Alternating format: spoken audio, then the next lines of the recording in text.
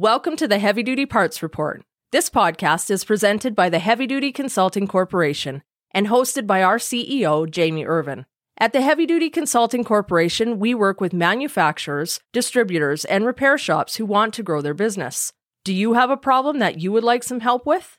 We have developed fault codes for heavy-duty parts businesses, just like they have for commercial trucks. Find out how many fault codes your business has and how you stack up against dozens of other heavy-duty parts businesses. Head to heavydutyconsulting.com and schedule a meeting with us today. All right, let's start this episode.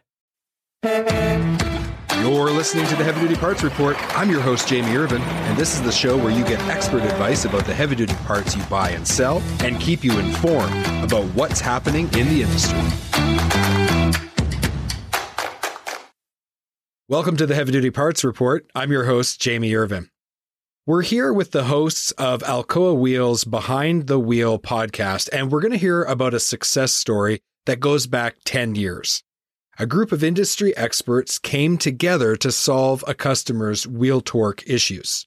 Now, our guests today made their debut on the Heavy Duty Parts Report on June 1st, 2020, episode 48.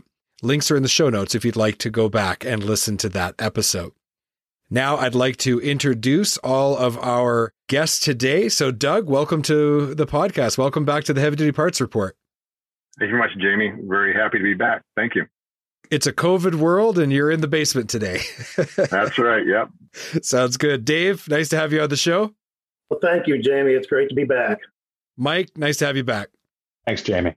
So we are here today to talk about really a success story. But in order to understand the whole story, we've kind of got to go back in time. 10 years ago, you had a fleet reach out to you. What kind of fleet was it, and what was the problem that they were having? It was a major waste company in the U.S., and they were having wheel offs. And nobody in the industry likes to discuss wheel offs. It's one of those topics where we know they're out there, but nobody wants to talk about it. This company was having issues, and they basically came to a group of four of us and said, "Hey, would you be on the team?" So they wanted a wheel guy, a stud guy, a nut and hub guy, and then a torque tool gentleman. And we all gathered in their facility in Detroit because it was centrally located with the companies that was involved in this. And we'd go up there and, we would have our planning session and say, would this give you better clamp load? Would this help in the wheel retention? So we were kind of, I would describe us as mad scientists with actual trucks that we could try our ideas and concepts at. And as we went through this process, we could say, wow, this is working, this is not working. So one of the great things that came out of this to start with was we didn't realize, but grip length means a lot. And grip length means if you would run aluminum wheels compared to steel, you're getting a longer stud. So anything from the head of the stud till the nut body. So, cast drums were, thicker than a steel jacketed drum. Aluminum hubs was thicker than that. So the concept went to, let's get more grip length because this is going to help us in wheel retention. So I know Mike can help us kind of explain that a little bit more to our listeners. Right. So the situation is you're actually, this fleet's having wheel offs. This is dangerous. They bring you experts together to say, help us solve the problem. And as you started to tackle it, you started through trial and error to try to identify what's the problem and how to solve it. So Mike, let's go a little further on torque grip. Look, why is it so important? Explain to us what was learned from working with this fleet to try to solve their problem. Well, I guess fundamentally, the very first thing our listeners, your listeners have to understand is that the stud is essentially a spring. It acts like a spring. When you take a spring, you pull it apart, and that introduces force that holds the whole thing together. When you torque a nut, you're pulling that stud, and you're actually stretching the stud slightly, and now that stud is acting like a spring. The what Dave is talking about there with torque with grip length is really the difference between having a little tiny spring and trying to pull it and having a good spring with a lot of metal there that you can pull on, and you get a little bit more spring back. We've all pulled those little, like those springs that are in watches, in pens. You pull one of those apart, the little tiny thing, and it stretches, it overstretches very easily. You start having problems pretty quickly. Try to do that with the spring from a brake pot. By putting more, like Dave said, the more you're putting between the head of the bolt and that nut, the more space there is there, the more you're making use of that spring. That stud that is actually, we're treating like a spring. And when we do the math, it all shows up in the physics. If you go back, we use a calculation called Hooke's law. And this is developed back in the 1700s or something to understand how springs work. And you go through the math, and that'll tell you that really the grip of that spring is directly proportional to the amount of length you've got to it. And so if you want to increase the grip, if you want to increase the clamping forces, you increase the length. And an easy way to do that is, like Dave said, add materials that are going to make that stud act a little bit longer. This is probably obvious, but I want to ask just to make sure I have this correct in my mind. So when we talk about the stud acting like a spring, we're not talking about being able to visually with our eye see the stud stretching. This is something at a much like a microscopic level, but it is measurable from an engineering perspective. That's exactly correct, Jamie. Really, you're not going to see that stud actually stretch. If you do, you got a bigger problem. Exactly. If you see that stud stretching, then yeah, you are in a big world of hurt. And that's a whole different world of that. Maybe that's another visit, but there's a lot going on there if you start seeing that stud stretching. But it is stretching slightly in what's called the elastic zone.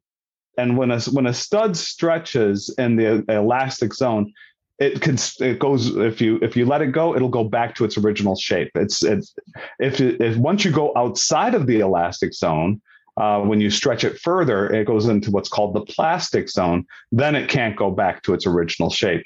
And so that's what's happening when you correctly torque a nut on a stud. You're stretching it in the elastic zone, and when you pull that back, that stud should go back to its original shape, just like a spring would. Right. That makes a lot of sense. So back in my machining days, I remember having to calculate how to machine some threads onto a rod, and that was lots of fun. I actually messed it up the first time and just about blew the lathe apart because I went too deep and I broke the tooling off. It was almost a disaster, but I was like 19 and just learning how to be a machinist, so I guess they forgave me. Doug, when it comes to the threads on a stud, there's a real difference between a rolled and a cut thread. Could you explain to us the difference and why that was relevant in this story? Yeah, the difference is, again, in the manufacturing process. You were describing how that you were trying to cut threads, and when you were beginning your machinist, endeavor, you've moved on to something else. That's why I'm a podcast host now, not a machinist. I didn't have high levels of skill there. So what happens when you're machining them in is you're actually obviously cutting and removing material, right? So you have a stock bar, and you turn it to a certain, thread pitch and everything that you need, and you're removing the steel. When you do what's called a rolled thread, you don't remove any material in that case. And what ends up happening is you mechanically are putting the threading in through a die setup. A hardened tool steel is creating that as you roll it through. And the benefit to that is, number one, you're creating a compressive stress in the root of the thread. And that's going to be the weakest portion and where wheels are going to start to fall apart first, or the studs are supposed to fall apart first. And so you create an indentation with the thread. You have this compressive force that's now put in there. You're not removing any material. You're actually pushing it in on itself. And so you're not removing any of the grain, we would call it, that would be in a normal machining situation where you're removing and cutting right through the grain. So you get little tears when you do the machining portion, as opposed to a very smooth finish when you do the rolled portion. So the overall strength of the part, when you're talking from a tensile perspective, and then more importantly, from a fatigue perspective, you improve the fatigue life by having rolled threads. So that's really the main difference. It's the process that you use, but it creates a big difference in the overall strength and the fatigue life of the stud itself. So utilizing those in this situation, when you get to a point where you start, as Mike was calling, going from the perhaps elastic to the plastic zone, you're going to be able to create more deformation more rapidly in a machined thread as opposed to a rolled thread. And so in this case, I believe, and Dave can talk more about it, but the people that he was working with, he said, hey, guys, let's use rolled threaded parts. That's going to be better overall.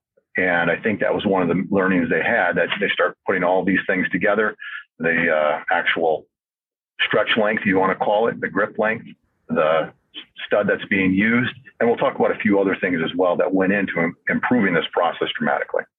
Right. So Dave, when you were going through this process with that fleet, it sounds to me like there was a lot of variables at play.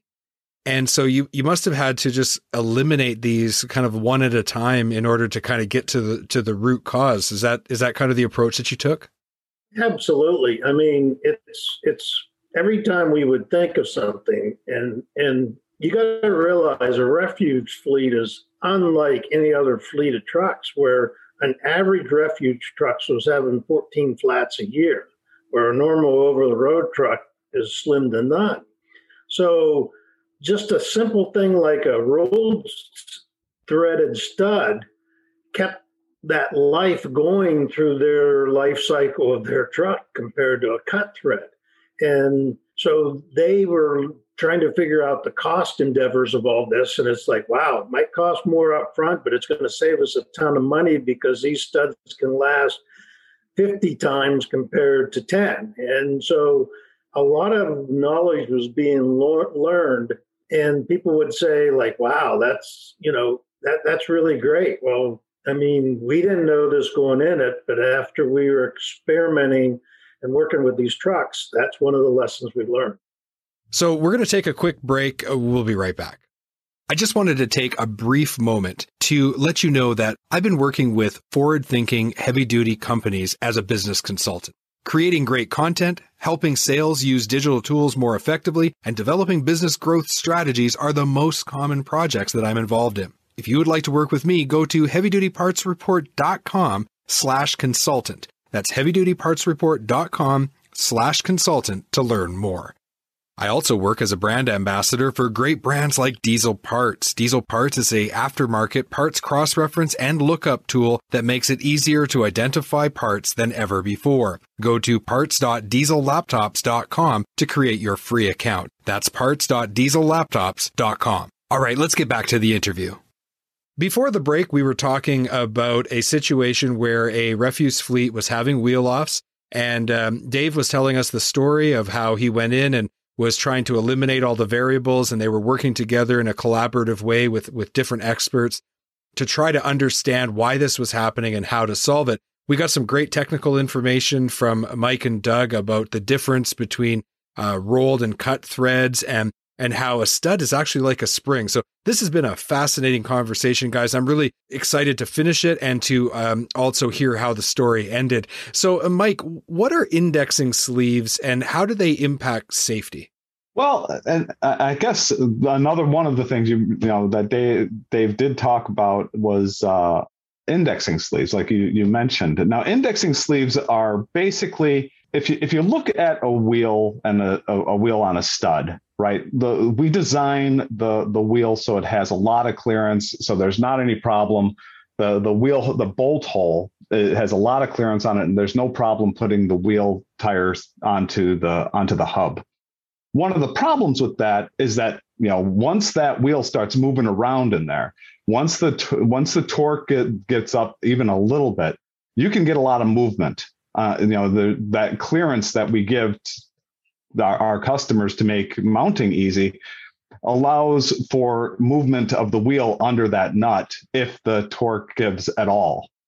And so what indexing sleeves do is it's basically very simple. It's just a little, typically plastic. You just slip it on and it fills that gap between the wheel and the stud. That, the stud is 22 millimeters in diameter. The wheel is 27 millimeters in diameter. The bolt hole is 26, 27. So you've got this little bit of clearance, and that fills that up.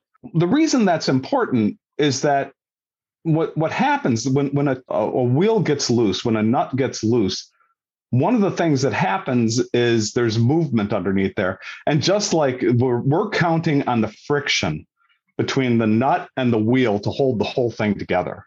Once there's movement in any of those surfaces, you start losing that friction, and it just starts going off the rails on you. It's, you'll start losing more and more friction much more quickly. Right. As those holes get elongated too, right? Which then creates more of a gap, which then it's almost like a positive feedback loop. Is that correct? Yeah, exactly. Once you get any motion in that joint, it's going to start getting away from you. And then you start introducing motion in the adjoining joints, and everything can come loose pretty quickly. Well, it takes time, but it's better to not have the motion, right? And so what the indexing sleeve does is it just fills up that gap, reduces the amount of motion to almost zero, and it really does help keep that joint nice and tight. Takes that vibration out, and then if you do have a little loosening, it increases your amount of time where you can go in and find it and tighten it back up again. The more motion there is, the faster that's going to come loose. The less motion there is, the more it's going to, the more time you have to find any problems that are out there. Yeah, that makes sense. And the English language is a funny language, right? We have all these misnomers, like a positive feedback loop sounds like it should always be positive, but it can actually create negative effects at a much more rapid rate. So, Doug, I'll ask you a question. Like here in Canada, we have a law where if a wheel is taken off and then put back on for any reason, the repair place that does it, they have to put a little tag. They kind of hang it from usually your gear shifter. And it says that this wheel has been removed and put back on, and here's the torque specifications. And you have to come back in 100 kilometers or 60 miles and have those nuts retorqued. Can you explain the science behind why that's so important? Because the conventional wisdom would be get the biggest impact gun you've got, ram that sucker on there, and then it's tight. Yeah, and everything we've been talking about all kind of comes together in this instance, Jamie. Obviously, when you're torquing down the nut itself, you're creating a force and stretching that stud, as Mike has mentioned to us. Obviously, if you stretch it too far, like taking the slinky of days of old and pulling it too far, then, oh no, it won't go back. I can't use my slinky anymore. That's the same thing that happens here. So if you over torque and thus stretch this stud too far, it will not go back into shape. And so it's very important that you meet the requirements of the torque that is specified by the OEM for that particular setup. Every different vehicle, if you go from a class 1 to a class 8, are going to have different torques that are required to hold that wheel in place. And so when you use a pneumatic nut runner, you don't know what your final torque is. You don't know where you're ending up. And as Dave would say, a lot of people like to use the good and tight method. You just get it good and tight. You hit it once, you hit it twice, hit it 3 times. Maybe that'll be better. And all of a sudden, instead of putting the 450 to 500 foot-pounds that you need to put in there, you're hitting 700, 800, 1,000 even. And you've stretched that stud, and now it will fatigue and then it will break off. So that's why it's so critical. And you were also mentioning the fact that needs to be done, or we would say it needs to be checked, not necessarily retorqued, but it should be torque checked after a certain amount of mileage, driving it around the shop, going around some corners. Everyone has a kind of a little different amount of time or distance you need to go. But the point is you need to do that because it allows that joint to settle. Anytime you have interfaces together, you have the opportunity to have material in there. You should always clean it very well, but maybe you didn't clean it quite enough. The studs themselves should be cleaned off and make sure that there's no debris in there so that you as well don't have any loosening. And that drive that you just talked about that you do, if the joint is not good, it'll start to loosen that quick. And so by checking it that within, 5, sometimes say up to 100 miles, depends who you're talking to, you'll catch that. And you'll be able to ensure that when that part leaves, the vehicle leaves, your torque is set and you're going to be good and set for a while. So I feel like I've been in a master class, and I just want to make sure that I can pass the test. So if you are over torquing, can you actually put so much force on that you move the stud into the elastic zone so that it won't return? Yes. I passed the test. you definitely can. And people do that they just don't realize it. You walk into a shop and they're using, a too large of an airline with a gun, and they just go at it. And yeah, you can bust it right off. Okay. And you get into that situation like Doug was saying, where you pull the slinky and it doesn't stretch back to its original shape. You have to remember that what you're using to hold that wheel onto that hub is that desire of the stud to get back to its original shape. It's, when you pull it, that stud wants to spring back to its original shape. And that's what holds the whole thing together. That's called the clamping force. And if you stretch it so much that it no longer wants to go back, it just is happy at this new length that you've introduced. You've lost all that clamp force, and that stud is not doing its job anymore. Okay. So Dave, we started the story back in 2011. It is 2021, 10 years later. What is the fruit of the collaboration here? Beyond just the lessons learned, what steps were taken? I believe that this even went as far as to be introduced to TMC. So tell us how the story ended. Hey, we went to TMC and actually did live demonstrations why this was so important, the experts in the panel. And it's funny because we had viewing sessions every hour, and people would come by, major fleets, and watch this. And it really changed the industry because, maybe they didn't like the whole part of it, but they liked parts of it. So they said, wow, okay, we didn't understand why rolled threads against cut threads were so different.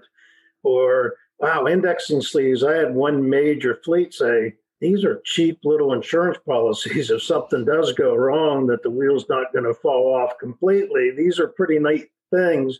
So they started to pick and choose, and they developed actually a torque tool that can print out a tag of where each stud's torqued, and they put it right on the work order. Well, a lot of these shops are saying this is great because if I'm ever in a legal case, I can say, hey, here's the torques. It's printed. It's on the work order. So every fleet took a little bit out of Wheel Torque Solutions. But in my thing is we were voted the top 4 new inventions that year in 2011. We got to the finals, and as I would say, as Dale Earnhardt said, we were the first loser. We were the runner-ups. But the people that beat us is not even in business now. So I guess you won. Longevity, we won, you know what I mean? But yeah, you won. what I've really learned, when you see refuse trucks with aluminum wheels running around, that was not really what they wanted to do. But through this study, you see most of the refuse trucks running aluminum wheels, using the grip link, using a lot of this. And it was a great safety victory for the industry because we learned so much as people being a part of this, and to share this to the industry. That's what it's supposed to be about. So I really felt great that I was a part of it, that I was asked to be the wheel guy in this part, and it really turned out better than I ever thought. And you never would have imagined that 10 years later you'd be talking on podcasts about it, did you? Not back then. That wasn't even on the radar. That was not on the radar. Well, you've been listening to the Heavy Duty Parts Report. I'm your host, Jamie Irvin, and we've been speaking with the hosts of Alcoa Wheels Behind the Wheel podcast. To learn more, go to alcoawheels.com. I'm going to go around. We'll start with Doug. Doug, thanks so much for being on the show. I appreciate it. It's always a pleasure. Thank you, Jamie. Mike, really appreciate it. Enjoyed the conversation. Great talking with you, Jamie. Really enjoyed the show. And Dave, thank you so much for sharing this story. I appreciate it. Thank you, Jamie. Great pleasure. Thank you so much for tuning in to this week's episode of the Heavy Duty Parts Report. I'm your host, Jamie Irvin, and I just like to remind everyone to focus on cost per mile and let's keep those trucks and trailers rolling. You can watch our next video.